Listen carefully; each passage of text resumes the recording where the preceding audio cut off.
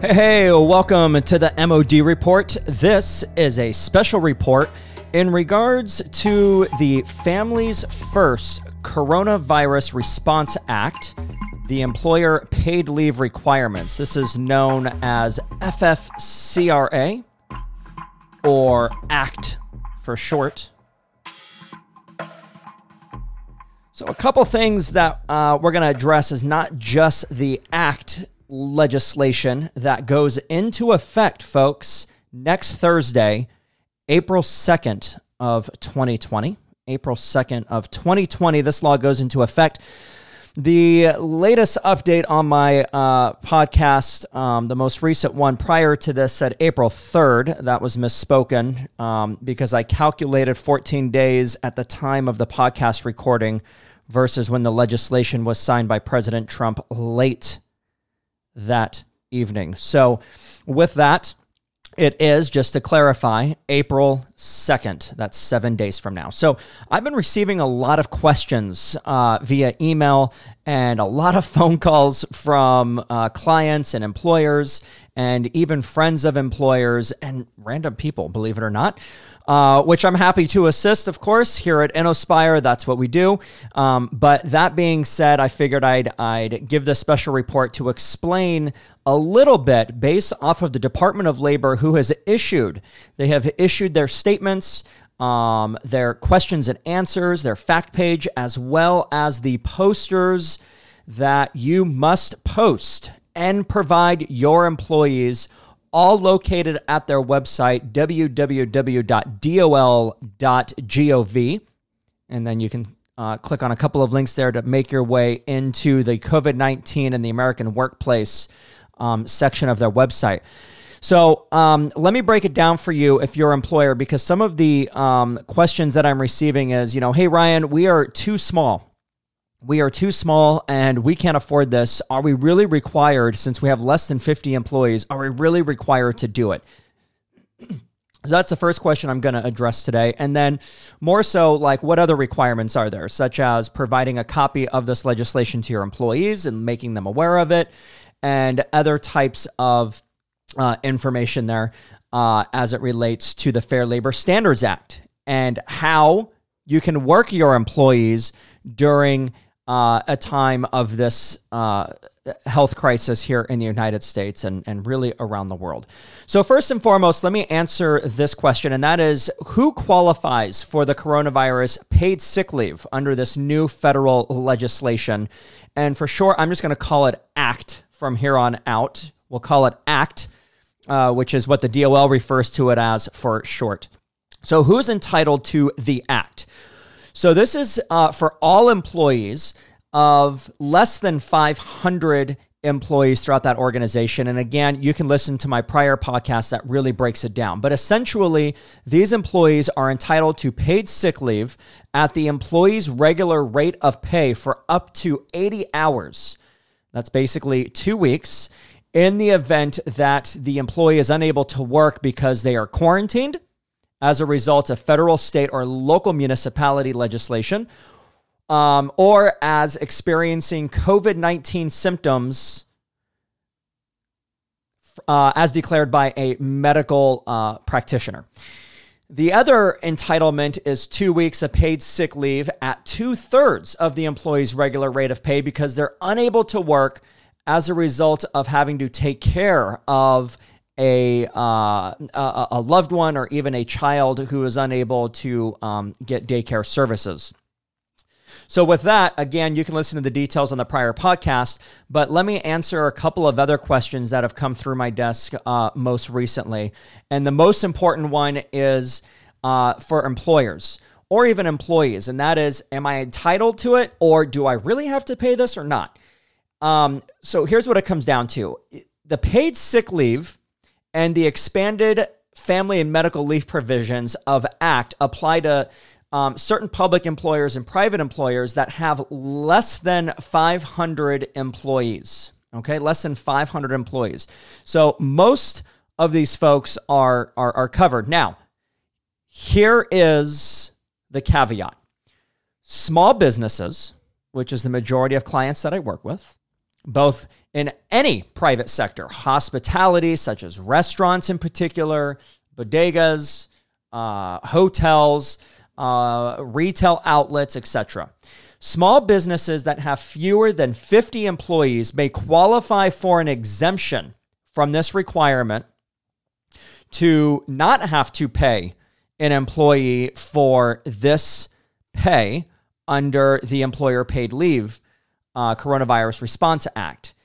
Now, here is the interesting thing. Now, when an employee comes to you and they ask, or you go to your boss and you say, hey, I need to go take care of my child who is experiencing COVID-like symptoms. I need to leave work and you need to pay me. If the employer, let's say, for example, has 5 employees, it is very likely that the government would see that due to an undue hardship, and that's the test here, due to an undue hardship, the employer is not required to participate and to pay that employee for paid leave. Now, you, as the employer, truly have the, what is the word I am looking for? I'm blanking on it, which happens a lot. But you essentially have the responsibility, here it is, to do your due diligence in ensuring that you truly can't afford it.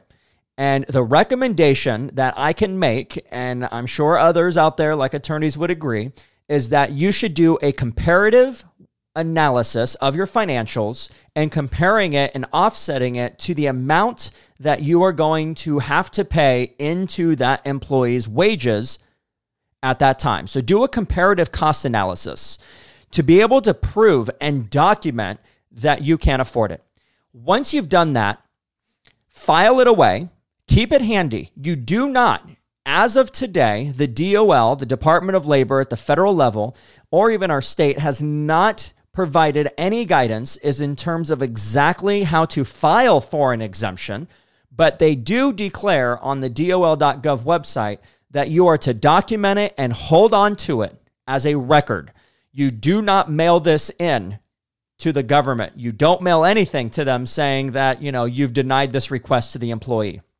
Folks, it's no different than when an employee comes to you and says, I need to take family medical leave as a result of an adoption. And you deny that request because you are either there's several reasons. You're likely an employer that has less than 50 employees, or the employee has worked there for less than 12 months, so you deny it. Now, when you deny the claim, your human resources department or representative simply provides documentation to the employee as well as maintains their own documentation and files it away. And that's what you need to do in this case. So again, if you are an employer that is considered a small employer, which is 50 or less, 50 or less employees, I recommend that you do a comparative compensation and revenue analysis to compare the amount of wages that you have paid the employee and the amount of revenue coming into your business. And obviously, if the delta is negative towards your business revenue, then the answer is simple. And that is you can prove, should you be challenged and the employee complained to the government that you're not providing this leave, you have documentation and sound evidence that you have done your due diligence that this would bring undue hardship to your organization. And therefore, you would not need to pay that paid sick leave as required under the Families First Coronavirus Response Act. So I hope that answers that question. With that, there are some other areas of concern that I am receiving calls about and emails about, and thankfully the government has addressed these and somewhat in a clear fashion at their website as well, the dol.gov. But this deals with FLSA, the Fair Labor Standards Act.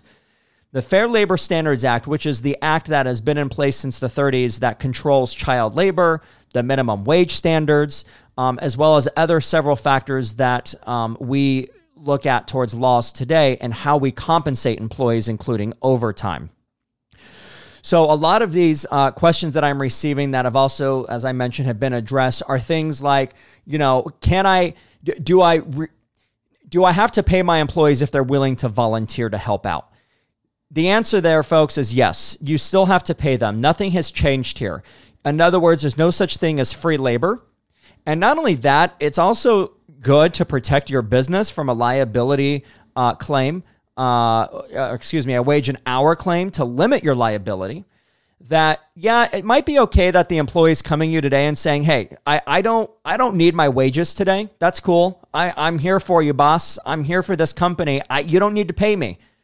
And you allow that to happen. But what happens when that employee suddenly does need to get paid and they become disgruntled? Then what do? You're going to be on the hook to have to pay that employee. Now, never mind the fact that at the federal level, you're going to be on the hook, but also at your local and possibly state level, like in California, where we have very, very strict wage and hour laws regarding that. Okay, now let's talk about what happens if you've been laid off or you've been furloughed. If you've been laid off or furloughed in certain states like California, your employer should be paying you immediately all wages and vacation time that is due to you, or PTO, paid time off. If you have a designated PTO bank, which combines vacation and sick time, that, my friends, is payable on your last day of work. If you have a designated vacation and a separate sick bank, then your employer is only required to pay the vacation time as well as all wages up until the last minute that you've worked. That law has not changed, particularly in California, but you must pay your employees on the last day of work if you are in the state of California. But again, check your local state, or for that matter, since this is a worldwide podcast, check your local government's legislation in this area.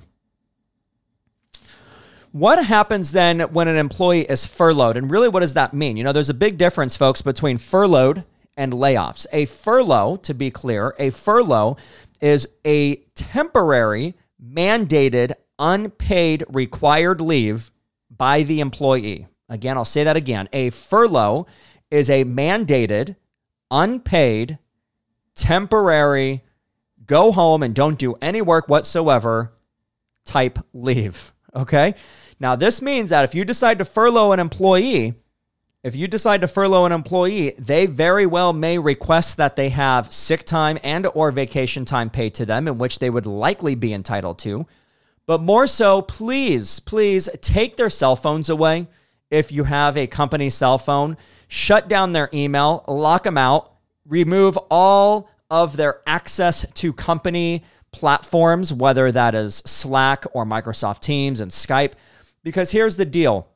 Under the federal level of the Fair Labor Standards Act, particularly an exempt employee, should they do any type of work whatsoever at all, at any point during a defined work week, you will need to pay them their full week of wages.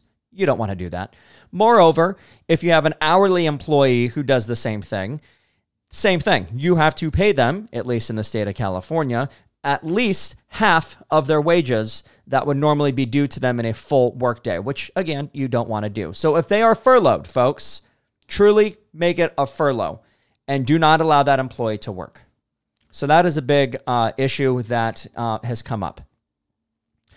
Here's another couple of areas that I've been receiving calls about, and that is how many hours per day or week can I work my employees?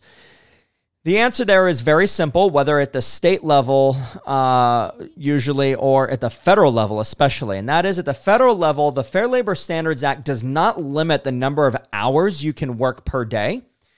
All right, or per week for that matter. So it is very likely that your employer, particularly in the restaurant industry where most food services or even medical personnel are having to work several hours, as long as you are being compensated the overtime at the federal level, that's more than 40 hours a week, that is more than okay. And if you refuse to work those hours, you would technically be considered insubordinate and could be terminated as a result. Of course, keep in mind child labor provisions. You have to be 16 years or older at the federal level to be able to work such long hours. And of course, every state is different. Check your local state. The other question that needs to be addressed then is, what about my job description? My company is laying off all these people, and suddenly I'm having all of this work that I have to do, and my boss is making me do work that is way out of the scope of my job description. Is that legal? And the answer is simple. Yes, it is perfectly legal. In fact, the Fair Labor Standards Act does not limit the type of work that employees over the age of 18 are required to perform. So folks, always keep in mind child labor here. So that's a little different story when you're under 18. That 16 to 18 years old is a little funky. So with that being said, you could be asked to do things outside of your job description. And if you refuse and you say, that's not my job, then again, you could be considered insubordinate and documented and or terminated eventually. So keep that in mind. Now, employers, the lesson here is that you want to retain employees that are working through this pandemic with you, and you want to retain them once it's over and to motivate and to have good production. So obviously use caution here. You don't want to overwork them, obviously. So keep that in mind. So with that, I think the last thing I want to address that came up and for a lot of calls that I've been receiving is my employees that are working from home. What happens if they trip and fall and break their arm? Do I need to pay and file a workers' compensation claim? Or what happens if the employee files a ergonomic or back pain as a result of a poor office that is not ergonomically set up correctly according to OSHA standards, or Cal-OSHA if you're in California? Does that employee have the right to file a workers' comp claim? And the answer here is, again, very simple. The answer is yes, they do. Yes, they do. Yes, they can file a workers' compensation claim if they are walking around their house, they trip on a wire for their computer in the dining room, and they break their arm, or some other major serious injury, or even unserious. They could file a workers' comp claim. In fact, under the COVID-19 legislation here in California, an employee could file a workers' comp claim if they feel that they've contracted the virus at work, and the employer is going to be on the hook for it. So what is the recommendation here? The recommendation, folks, in my opinion, is I would ask that the employee perhaps send a picture of their workstation, since I, at this time, I don't want to intrude. And quite frankly, I don't know what the privacy laws here of whether an employer can go to your house and actually inspect your work area and take pictures. I don't know if that's allowed. I'm not an attorney or a workers' comp attorney for that matter, but I would say that I don't see why it wouldn't be okay to ask the employee to send pictures of their workstation, or even when you are holding Skype or Zoom conferences, take a look. Because I've seen some stuff out there on LinkedIn and Facebook where employee workstations, and they're using it like a fold-up chair, and they're using their laptop that is way below eye level, is going to cause neck strain and back pain. I see it out there, folks. That's in the public domain. So if you see it, like they say at the airport, if you see something suspicious, say something. That's probably what you should do. If it looks weird and if it doesn't look ergonomically correct, you should probably say something about it, and ideally have that employee try to change it to make it more OSHA compliant or ergonomically correct. So that is a lot of information. I know there's a lot going on.